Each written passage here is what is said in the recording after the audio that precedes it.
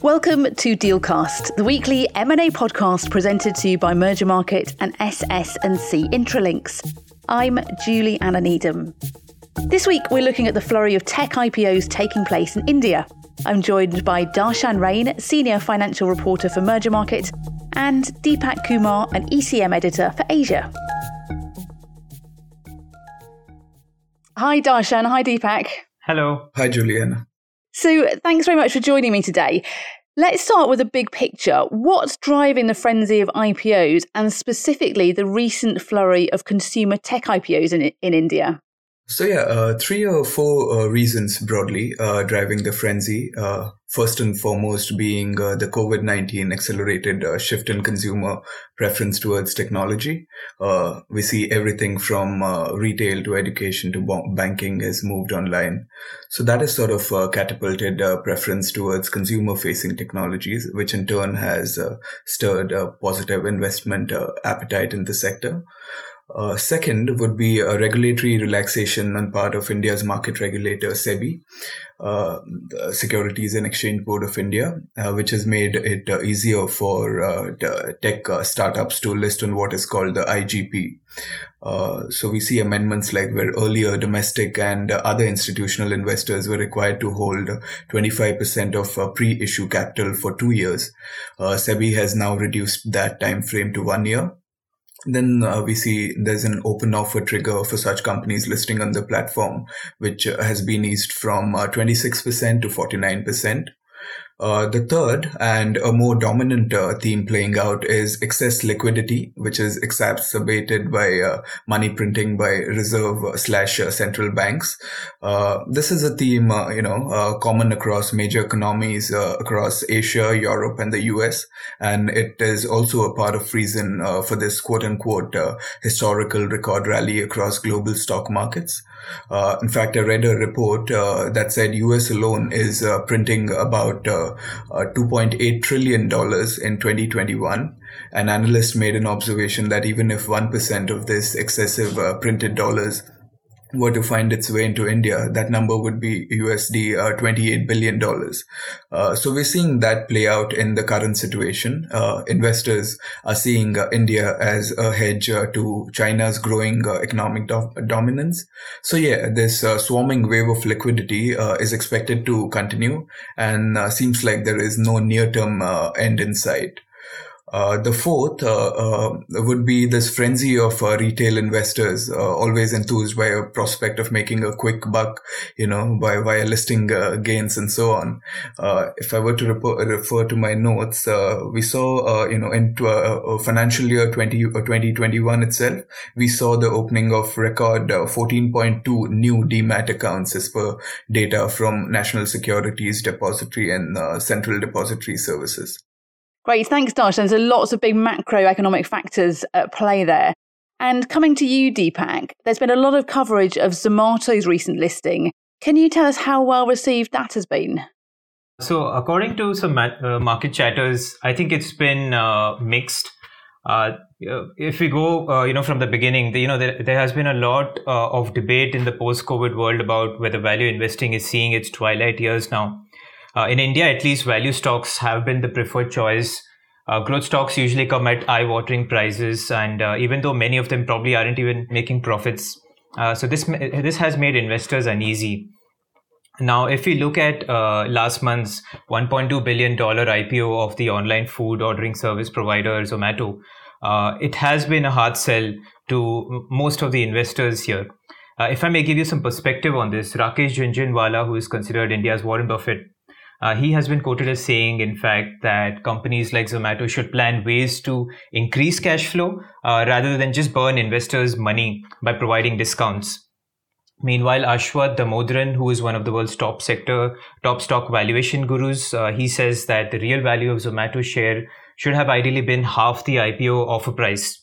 So there have been many such statements and heated debates on Twitter whether the IPO should have failed or now it may plummet after a few months when investors realize there's no real value in the Zomato business, especially considering its pricey valuation. But it listed last month, and even after post its quarterly results announcements recently, where it reported that the company's losses widened, the stock seems largely unaffected. And so far, the stock has doubled from its IPO price.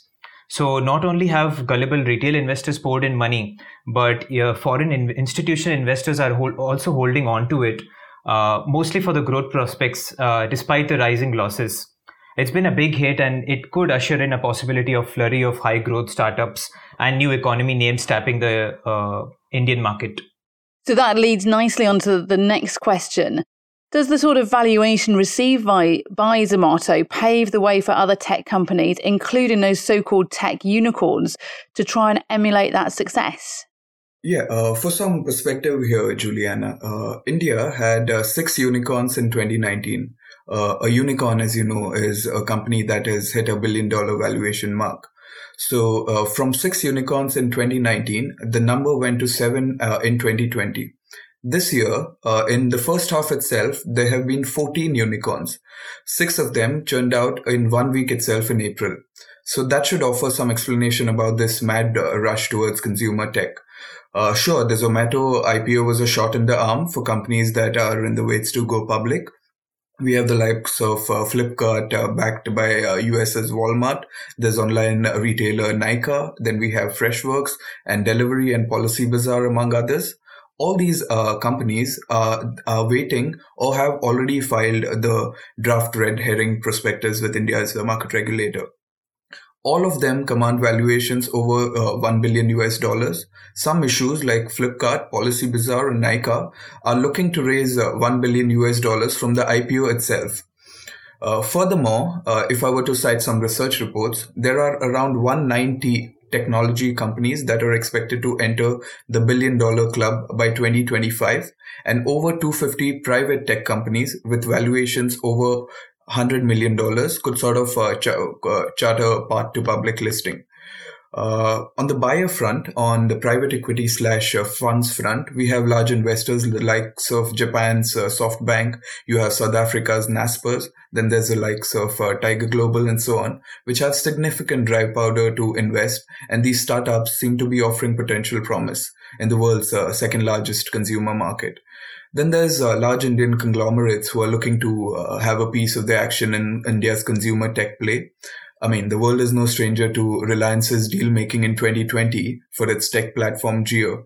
The oil to sort of telecom conglomerate raised over $20 billion from the likes of Google, Facebook, Saudi Arabia's PIF, and so on to strengthen dominance in the sector.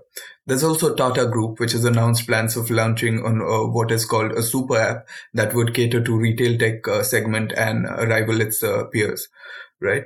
So deal making in this sector, including in IPOs, M&A, and funding activity in consumer tech, definitely looks green, at least for the foreseeable future. And Deepak, did you have something you wanted to add on that? Yeah, if I may add to what Darshan said, if we, according to what we are hearing from market participants, the success of Zomato and, the expected lineup of more such companies tapping the IPO market, it could be very well attributed to investors around the world wanting to, get into the rising Indian middle class population. So when you look at Zomato, while the valuation seems expensive compared to global competition, investors are betting big on India's rapid growth expectations.